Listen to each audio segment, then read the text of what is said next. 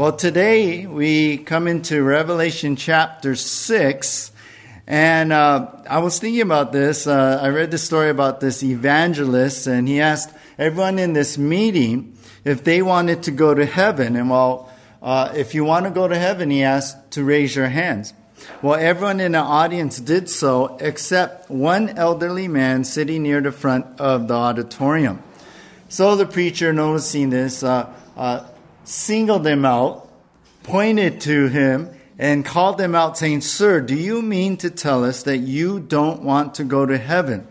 Well, the man was totally unembarrassed, and he said, "Sure, I want to go to heaven, but the way you put it, I thought you were getting a busload to go tonight." Well, we all want to go to heaven. We all want to be with Jesus. And death, when we talk about that, which we have to pass through that unless the rapture happens, right? We got to pass through that. Sometimes that can be uncomfortable to talk about.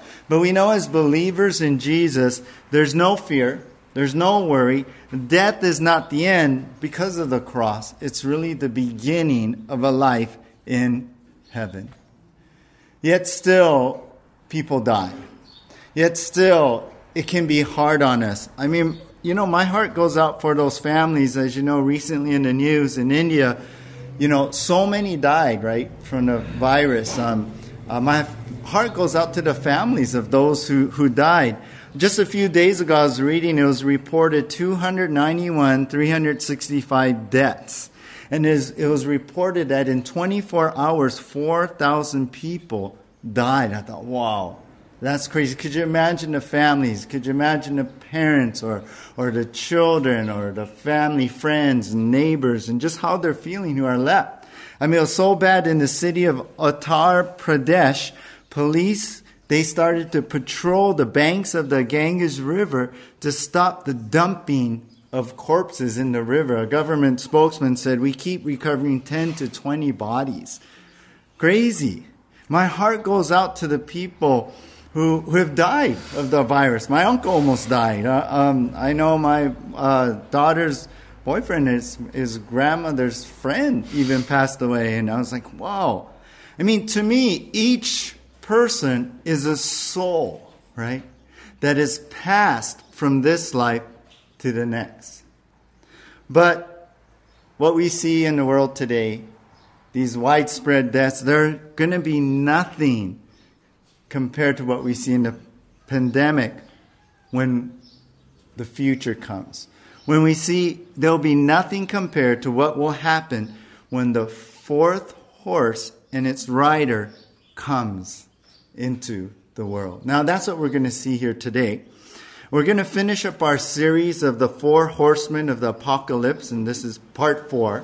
And we're going over the pale horse today, verses 7 and 8 of Revelation 6. And our outline today is this: the appointed time of the fourth seal, number 1. And number 2, the arrival of a widespread death.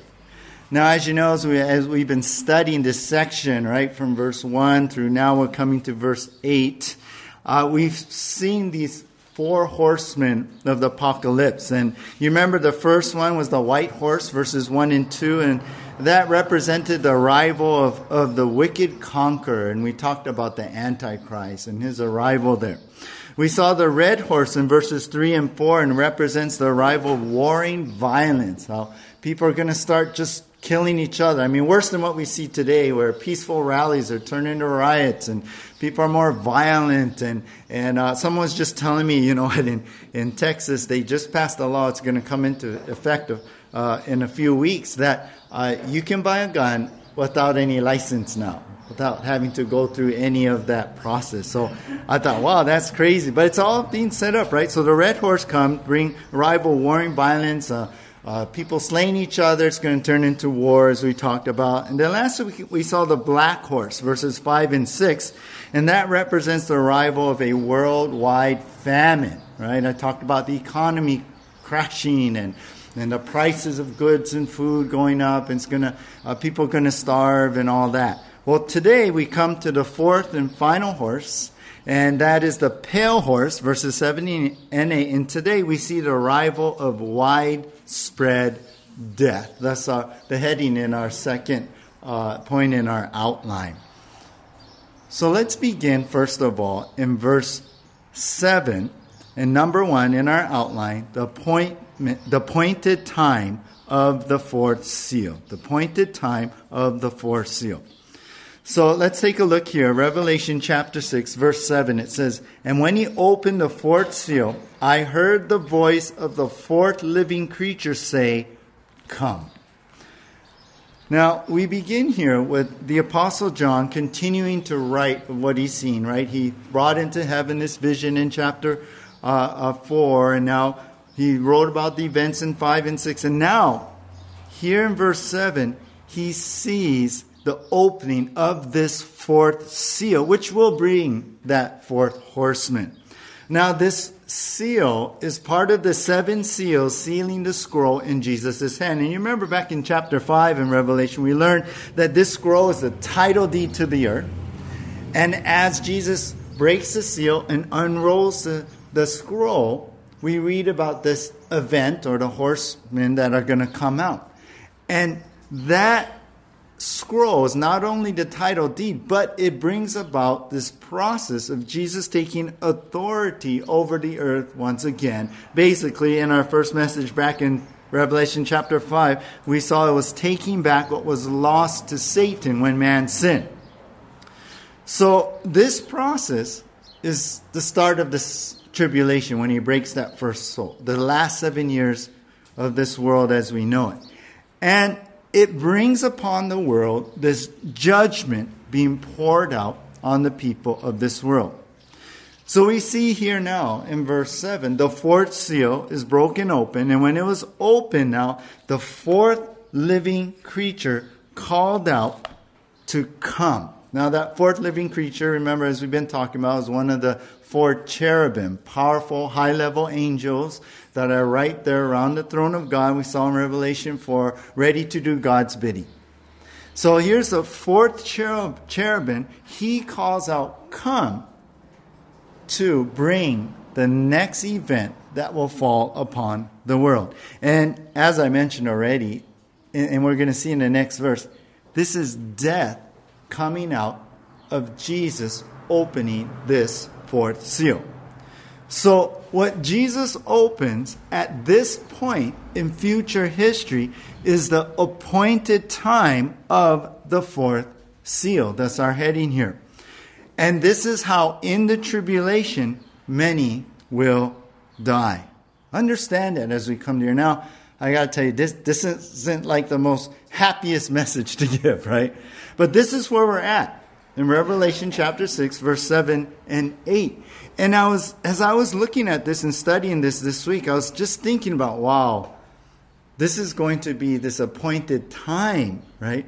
When a lot of death is going to come out in the world. And please don't say, "Oh, great, Pastor Rick. Oh, what a happy message, come to church on Sunday." So sorry about that. But this is where we're at. This is the reality of things. And the reality of things that I was thinking about is there is a time, appointed time for every person on this earth to pass from this life.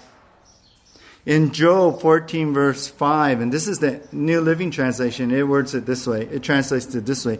"You have decided the length of our lives. You know how many months we will live, and we are not given a minute longer."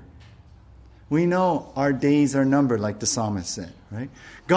That's God's appointed time, and we're looking at the opening of this fourth seal is the appointed time of many on this earth during the tribulation that are going to die. Hebrews 9 verse 27 says, "And just as it is appointed man to die once, and after that comes the judgment." So for these people, this is God's appointed time. Jesus is opening this scroll. It is His will. It's God's plan at this time to die, the appointed time with this fourth seal, and time is run out to be redeemed when they die. Thinking about this for me, that this is going to happen with this fourth seal, I don't know about you, but it makes my heart sore just to think about it. When that appointed time comes for many who don't know Jesus to die, I tell you, it's hard to hear this, isn't it? It's hard for us to even conceive that here's Jesus breaking open the scroll. But we know, we understand, right, that death is a consequence of sin. That living in this fallen world, we're going to see much of it. And that's the judgment of sin. It is death. I know we talked about this a few weeks ago, and we went more depth into that. If you missed that, catch our podcast on Spotify or go back on YouTube, and you can go back to that part where I talked about the judgment of God. But this is what's going on. We know we live in a fallen world because of sin, and we know death is the consequence of sin. It's just what it is. Many years ago, a book came out written by a rabbi named Harold Kushner, and it was titled this, When Bad Things Happen to Good People. You might have heard of that. It got popular. It got on this best-seller list, and I think it's because that's what people ask, right? People ask more, not when, but the question is, why does bad things happen to good people? Everyone wonders that. Suffering, death. We talked about suffering last week, if you want to go back to that too. Now, this book was actually dedicated to the rabbi's son Aaron, who died at the age of 14 of an incurable genetic disease. And so, what was the sum of it? What was his answer? Well, basically, Rabbi Kushner said that God does his best to help people going through these things and to be with them in their time of suffering. But he also said this. He said, God is not able to prevent it. And for me, it's like, wow, that's not a lot of hope there, right? That's not a lot of hope being put forth there. Now, we know in one sense that death is a consequence of sin. We live in a fallen world. We see much of it. Things happen. And we see here that God will judge the world with death. How do we reconcile all this? Jesus doing this? I think when it comes to this question, why does bad things happen to good people? What should be asked really, are there really any good people at all? Right? That's what we should think about. I mean, because of sin, does anyone really deserve any good things? The Bible says in Romans 3:10, none is righteous, no, not one. There is no good people. I think the question is not why does bad things happen to good people, but it should be phrased, why do good things happen to bad people? Right? And you know what the answer is? Grace. Grace and mercy. No one deserves the goodness of God. Nobody. Not me. Not Billy Graham. No one. We're sinners. One sin. And we deserve judgment. One sin. But yet God, in His grace, He comes to us in love. And you know what? He brings Jesus. He brings atonement for that sin. He brings forgiveness for that sin. And we're not under that judgment. Isn't that wonderful to know that there's grace? And so our hope is found in God's grace. Your hope is found in God's love. You know what? I put my hope in Jesus, you guys. That's what I do. I put my hope in Jesus because He died and He came to save me from the judgment I deserved. And that's how we should see things here. Now, I know death is a hard subject, and for many of you, it's painful, especially when your loved one dies, especially when maybe there's a miscarriage, of a baby you really wanted, maybe the loss of your spouse or death of a baby or a child. I mean, it's hard, right?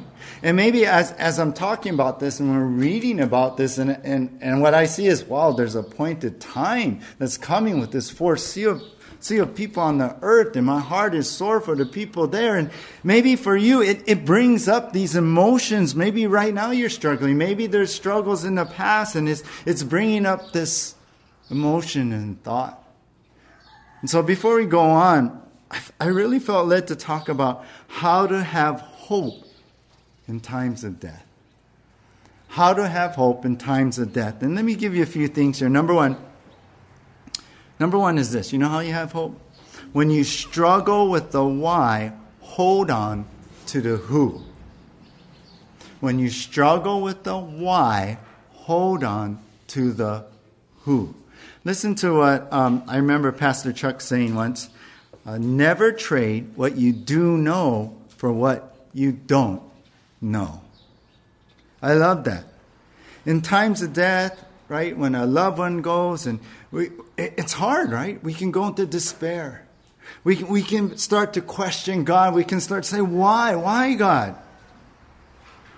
But the timing, the way maybe this person passed, maybe why this one had to go, God, it's not always for us to understand. On this side of heaven, we may never know. One day I believe we will. One day in heaven we're going to know. But on this side of heaven, it's hard. And so when we look at the why, it only makes us more in despair. It only rubs that soreness even more and more. So it's important to steer away from the why, but focus on the who. And what I mean is you focus on God and who He is. You focus on what you know the Word of God says about Him and these kind of situations. You focus on the who and how God is, who He is, His character. I mean, it means that, you know what? I can trust God that no matter, He's still working some way. Even in this fallen, messed up world, He still has a sovereign purpose some way on this. We can trust God that He is holy and righteous and He'll never do us wrong. He's full of all wisdom. That's another one of His attributes, right? And we know also, right, that God is love. And that character never changes, no matter how hard it is. So don't let your pain confuse you with trying to put in things and reasons of why when we really don't know. Find that life raft in the ocean of emotions by clinging to what you do know about God. So when you struggle with the why, hold on to the who. That's how to have hope in times of death. Number 2, let hope be greater than your griefs. Let hope be greater than your griefs. In Psalm 116, verse 15, it says, "Precious in the sight of the Lord is the death of His saints." And I love that. Whenever I do memorial service, I like to bring that out because I like to think that, well, God is right there when that person passed. You know, God is right there. He cares about that person. It's not just, well, your appointed time is here, and okay, come. You know, no, He's right there to receive them. Jesus is right there to bring them home. Jesus is right there to prepare a place for them. This is His son. This is His daughter that He's bringing home. This is the one whom He died for, who believed in Him and is saved. And as we know what the Word says, will have eternal life, right? We know what Jesus said. Jesus said in John 11:25, "I am the resurrection and the life, and whoever believes in Me, though he die, yet shall he live." And he'll live forever. This is what I remember Amy Carmichael, this missionary to India, said it's promotion day. It's graduation day. Yeah. From this life into finally being home and being in heaven, getting their glorified body. And so let hope be greater than your griefs. This for sure hope that they are with the Lord. Now you may ask, but what if I'm not sure? What if I'm not sure if they were really saved in Jesus? What about that? You know what I say? You never know. You never know. And my hope is in God.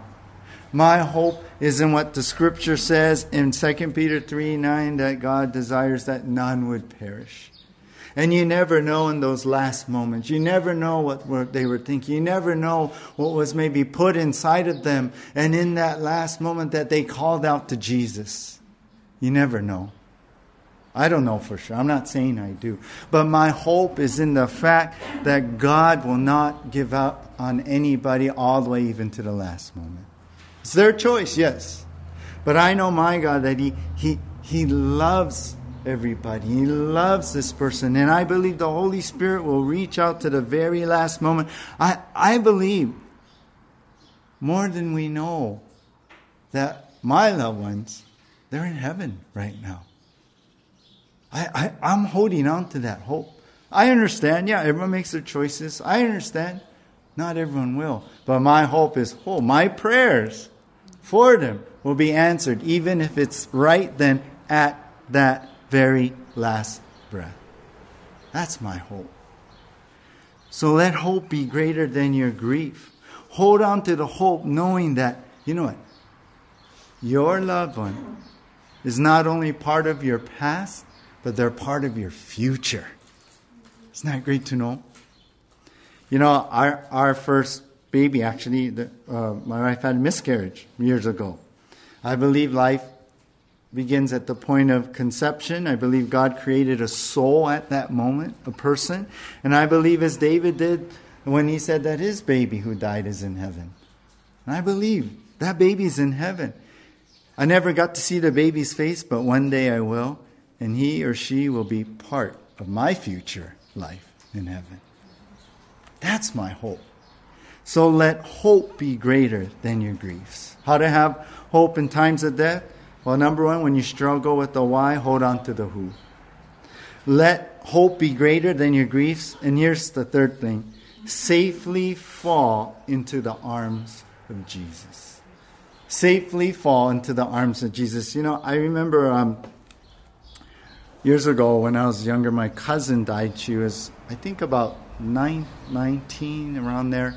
And a drunk driver ran a red light and crashed, and she was killed in that accident. And I remember being younger, and it's hard, you know, during that time. I was younger. I feel old now, so younger, but I was a newly associate pastor on staff at a church, and I got to do the eulogy at the funeral. But it's hard. What do you say? You know, it's hard. And I know through the years I've made my mistakes, and it's hard. What do you say to someone in those tragic situations? I recently heard someone talk about what not to say when someone loses a person to death, and they said, don't ever say, "Oh, the Lord must have needed another angel." We don't become angels, right? Or if someone comes to Christ and all of this, it's all worth it. One person whose husband, a believer, committed suicide, someone said, "So how did he do it?" I mean, there's things not to say, and you know what? Sometimes, and even myself, we mean well, but we don't know how to handle the loss, right? And we say things that really don't help. But let me say this. You can go to God if you're going through this. Maybe other people aren't saying things that really comfort you. They only hurt you more. Maybe it just makes your struggle even worse and the pain even worse. But let me say this. You can go to God and be safe in His arms. He knows exactly what to do. He knows exactly what to say. The Holy Spirit knows you. And the Holy Spirit will give you that word. The Holy Spirit will come and help you through those times. And you can safely fall into the arms of Jesus. You can just collapse when you feel so weary, when it's so hard, you can't go on, you can't get up. God wants to minister to you. When Hudson Taylor, the pioneer missionary to China, was entering his last months of his life, you know what he told a friend? He said, "I am so weak, I can't read my Bible, I can't even pray. I can only lie still in God's arms like a little child and trust." I love that. Sometimes that's all we can do is just fall into God's arms. We can't even say it's hard for us to pray. It's hard for us to think. We're just overwhelmed, but we can fall into his arms and he's going to catch you. He's going to hold you. He's going to be there for you. So I pray you find comfort in Jesus. If this passage brings up maybe some emotions and feelings, maybe deep feelings, maybe things that are still there, it's okay. But go to God. Hold on to these three things that I've given you as we look here at the fourth horse of the four horsemen of apocalypse. So, this is the appointed time of the fourth seal, the appointed time of death. And that's what we're going to see in verse 8. And number 2 in our outline is this: the arrival of a widespread death. The arrival of a widespread death. Verse 8, and I looked, and behold, a pale horse, and its rider's name was Death, and Hades followed him. And they were given authority over a fourth of the earth to kill with sword, with famine, and with pestilence, and by wild beasts of the earth. Now, with the call of the angel, out comes this pale horse. Remember, as we've been going through this, horse really speaks of power, it speaks of conquering, overcoming. And so we see this horse coming out with strength and power. And then the color of this horse is pale. The Greek word is chloros. It's where we get chlorophyll or like chlorine. And with this Greek word, it really is describing like this sickly, pale, kind of yellow-green color. It's the color, one commentator said, it's the color of decomposing body, of decomposing corpse. So you can imagine that. Here out comes this horse. We had a white one, we had the red one, we had a black one, but this one, this is like the real gross color, the pale horse. And the rider here is named. It's interesting. The other riders weren't named. They carried something, right? The rider on the white horse had a bow, no arrows. We talked about that. The rider on the red horse had a great sword, the Machaira, right? The rider on the black horse had scales, right? That's why I talked about the economic disaster coming on and bringing a famine. But this one, we don't see this person carrying anything, but this rider has a name. It's named here, and the rider's name in verse 8 was Death. I was thinking about if you do a search on the internet, say fourth horse of the horseman of the apocalypse, and just click on image. You know what you're going to see? You're going to see this pale horse, and the rider's like this skeleton guy. Yeah, some of them have a hood and have the sickle. That symbol of death coming. Now I don't know if he's really going to look like that. I think it's more about events that are going to be happening, in the world. But that's in my head for sure. I'm not sure. But here comes death coming out. And then notice it says here after that, John says, well, he heard the rider's name was Death, and Hades followed him. Now, many times in the Bible, the word Hades is speaking about hell, but in this instance, it's talking about the grave. Many of our modern translations will I believe, correctly translate it to the grave. It's the idea as people die, they're ready to be put into the ground, into the grave. So it's just this picture of people dying. Now, this is crazy because remember the Antichrist comes in, he rises up as a savior of the world. He has the solutions for the world problems, our economic problems, our racism problems, our climate problems, everything. He comes up, everyone loves him. Seems like he's just bringing peace into the world with the Jews, the Palestinians, the Arabs, all this stuff, conflict were going on. We talked about that. Everything seems to go really good, but then things fall apart. With this last horse and rider comes the arrival of this widespread death. Life on earth basically is interrupted with a lot of death going on. I kind of got this picture in my mind when Henry Morris wrote in his commentary on Revelation. He said this: the good life they anticipated will quickly become ashes as the judgments of God begin to devastate the earth. So you kind of get this picture now. You kind of get this shock, really. You kind of get this idea. Remember, we saw in Revelation 4, the fourth cherubim had a face like an eagle, and I could picture maybe that represents, I don't know, but the speed of all this happening and people dying. It's just a shock, all this stuff. So with the pale horse comes the arrival of a widespread death. And then we see in verse 8 two things about this now. Two things. The number one is this: over 1/4 of the world's population dies. Verse 8 once again.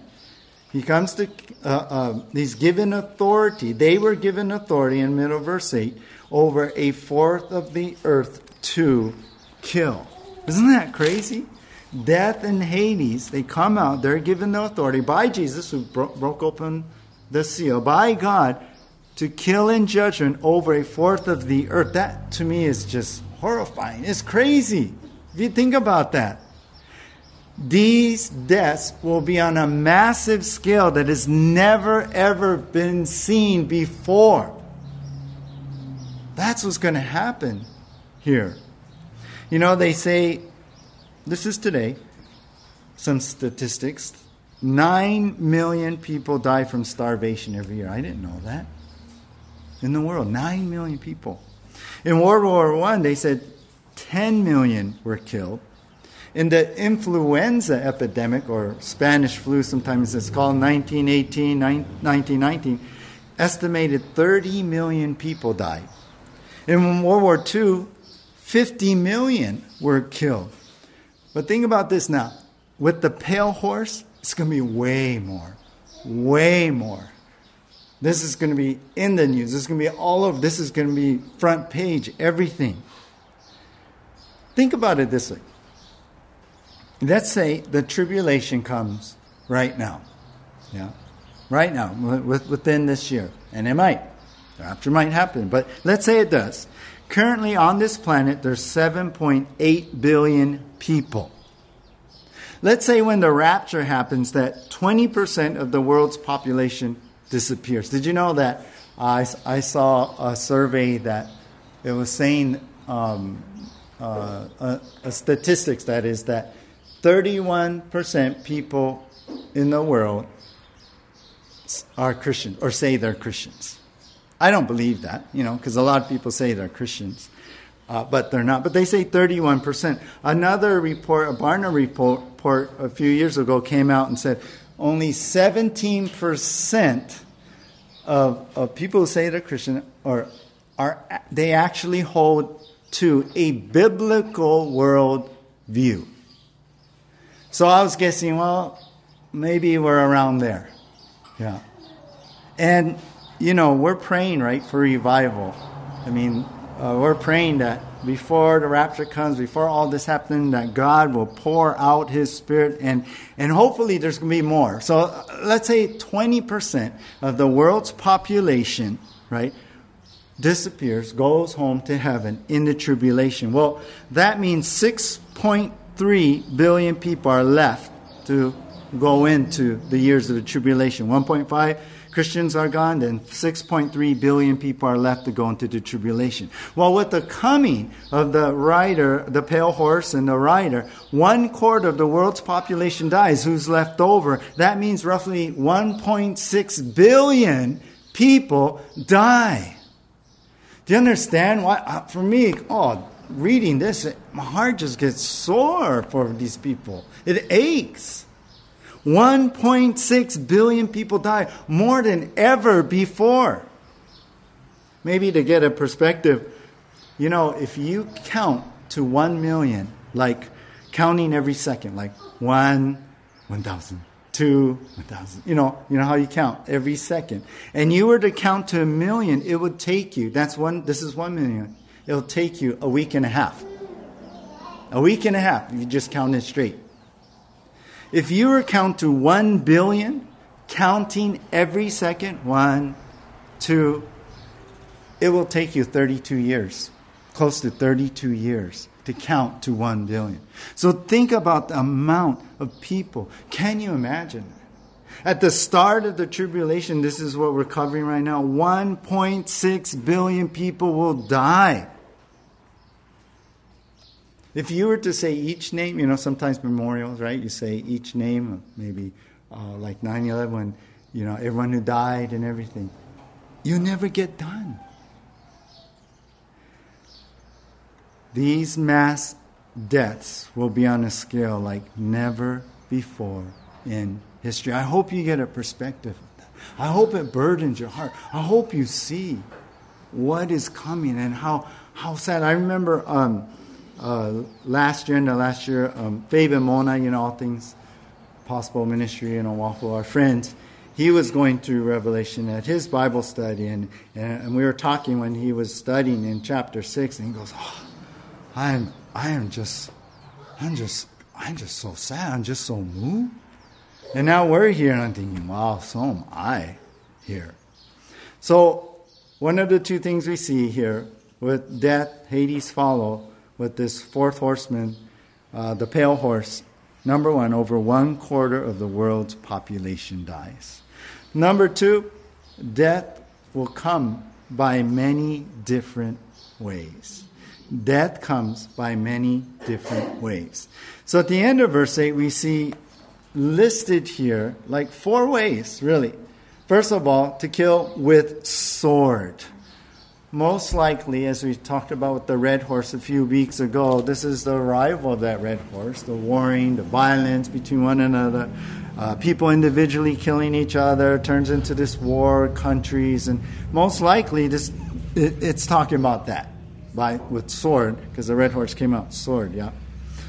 Number 2, it mentions here famine, and with famine here in verse 8. Most likely, that's what we saw last week, right?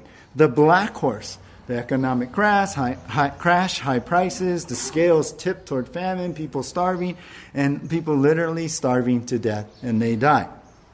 And then is mentioned here in verse 8, and with pestilence. Now, that means like disease, sickness, and we think about today, but it's going to be 100 times more worse. I mean, I don't know. What is it going to be? Is it going to be like something gets out there, I mean, what's crazy? Recently, there's talk again. I remember this, more than a year ago when this whole pandemic was starting with coronavirus, and there was talk about the lab in Wuhan and testing, and now that's rising up again, I don't know. If you wonder what my opinion is, I don't know. It could be, yeah. And then it was touted, it came from the bat, in that market and everything like that. But I don't know. Now there's talk again of evidence of that, of this lab where they're testing and creating vaccines and stuff. So they create this virus, and U.S. was involved. And, there's some crazy talk. I don't know. But can you imagine what if something does get out, but something more worse, right? I don't know. I don't know. So pestilence, disease, a worldwide kind, just even worse than what we're living through today. Also understand this though. The word pestilence here is the Greek word thanatos. It's the same word used for death that we see earlier in this verse.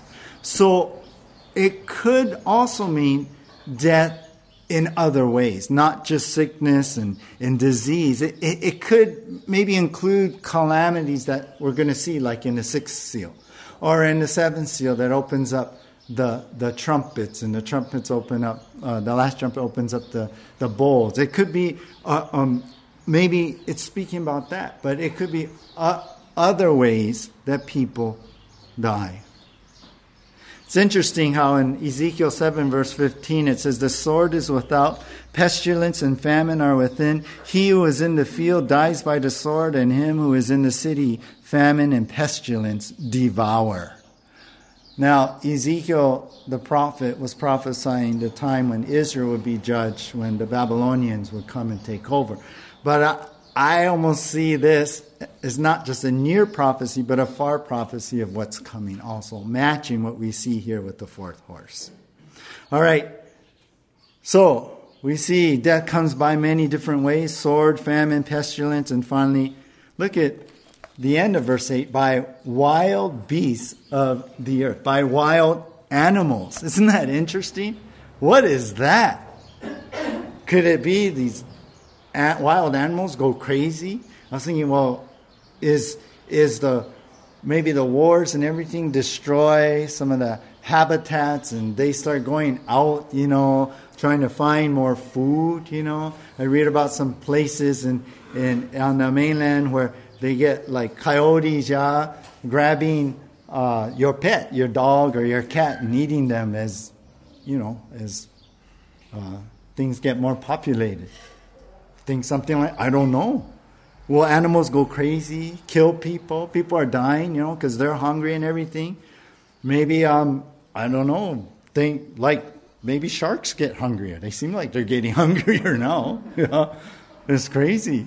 I was talking to someone just recently. He goes, have you been surfing? Oh, no, I haven't been out for a few weeks or so. And they're like, oh, I don't want to go out anymore.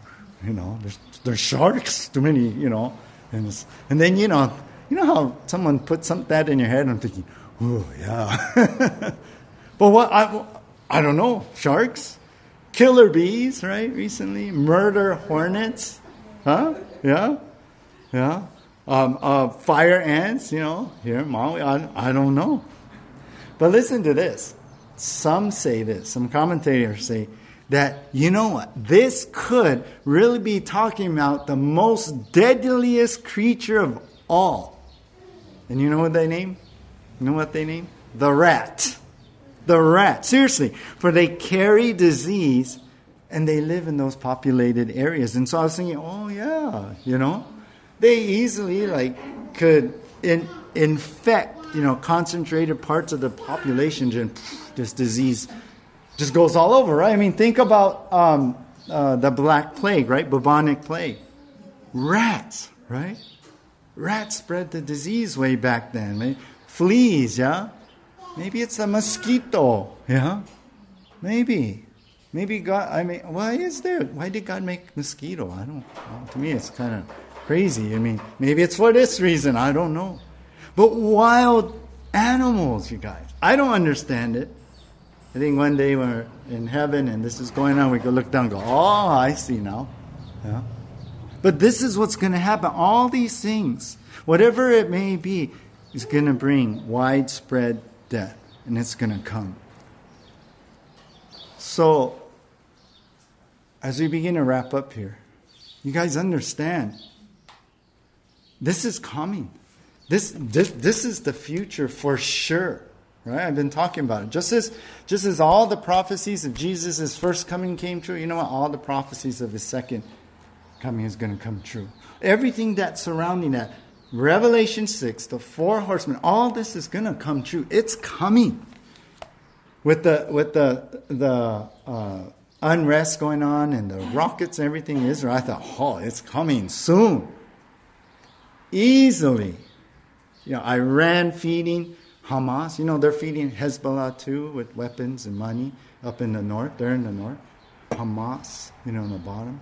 Did you know the Hamas, and I believe Iran behind them, took advantage of a situation. I don't know if you heard in the news, there are 6 families that were pushed out. They're not pushed out, but they were brought to court, the Supreme Court, because their lease had run out and they weren't paying.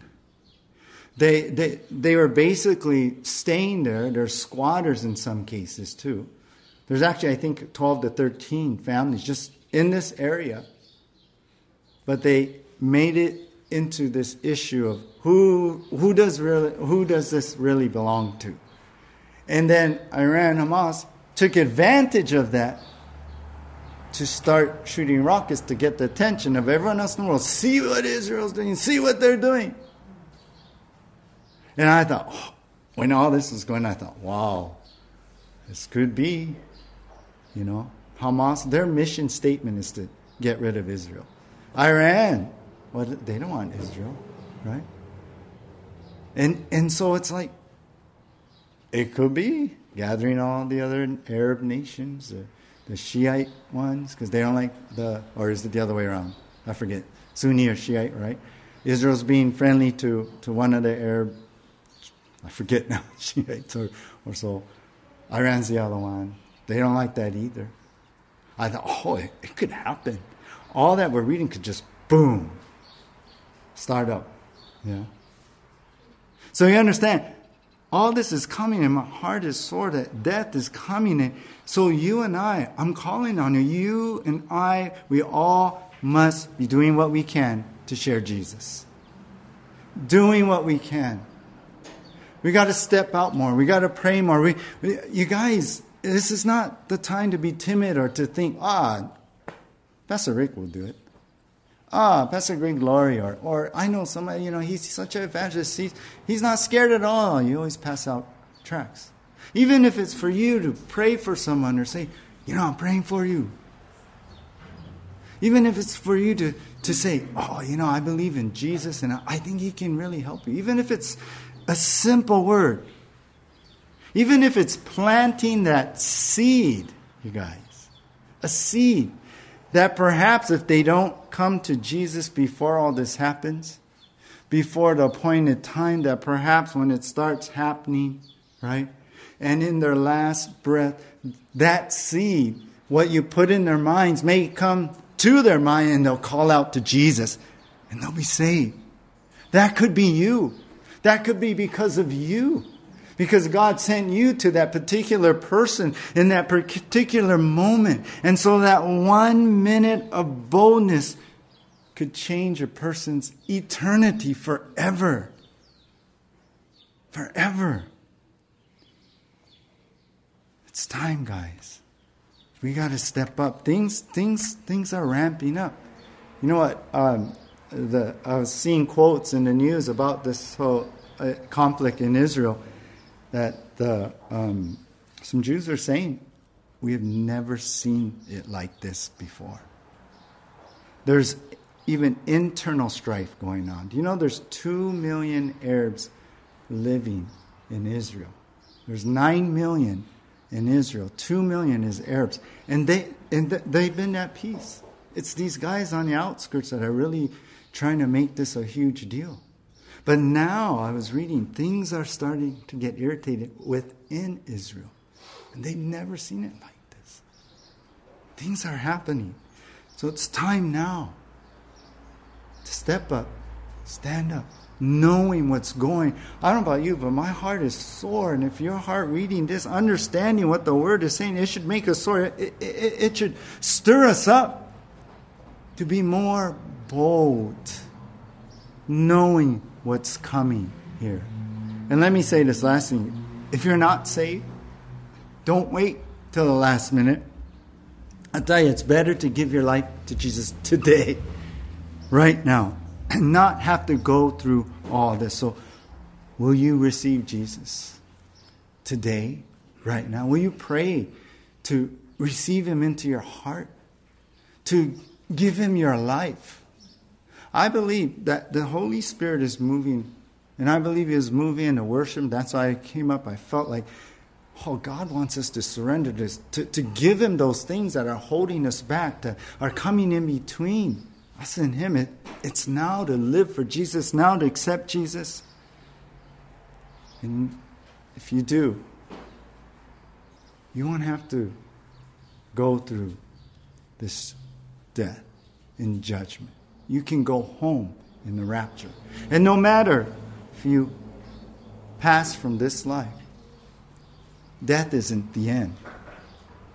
It's only the beginning of being with Jesus. I'll close with this.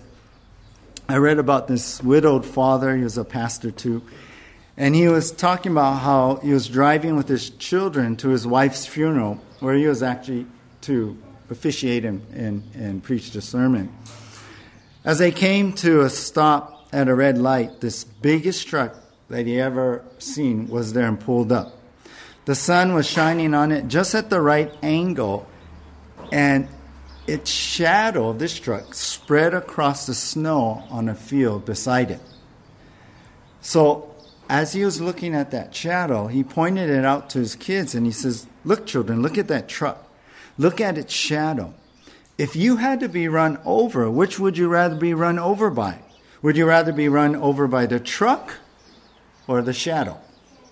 Well, the youngest one said, the shadow couldn't hurt anybody. And the father said, yeah, that's right. You know what? Death is a truck. But the shadow is all that ever touches the Christian. The truck ran over the Lord Jesus. That's why he died for our sins. Then he said, only the shadow has gone over, Mom. Will you give your life to Jesus today? So that death would only affect you like a shadow. And then, you know what? There'll be no reason to fear this pale horse and all that we saw, nor any of the 4 horsemen of the apocalypse. Let's bow our heads right now and pray. God, I pray for anyone here today or anyone connected online who has never received you, God, never surrendered their life to you. And I pray this would be the moment. I pray, God, that your Spirit would speak to them and continue to move upon them, and that this would be the day of salvation, that right now would be the time to go from living your own life and living for Jesus. Lord, I pray for them right now. If there's anyone here and anyone online, I just ask you to repeat after me. Dear Jesus, forgive me for my sins. Cleanse me now. I believe you are the Son of God. I believe you died on the cross. I believe that you can forgive me. I believe you rose again. Lord, come into my heart as I surrender my life to you completely. Give me a new life. Fill me with your Holy Spirit. And help me now to live for you. In Jesus' name, amen.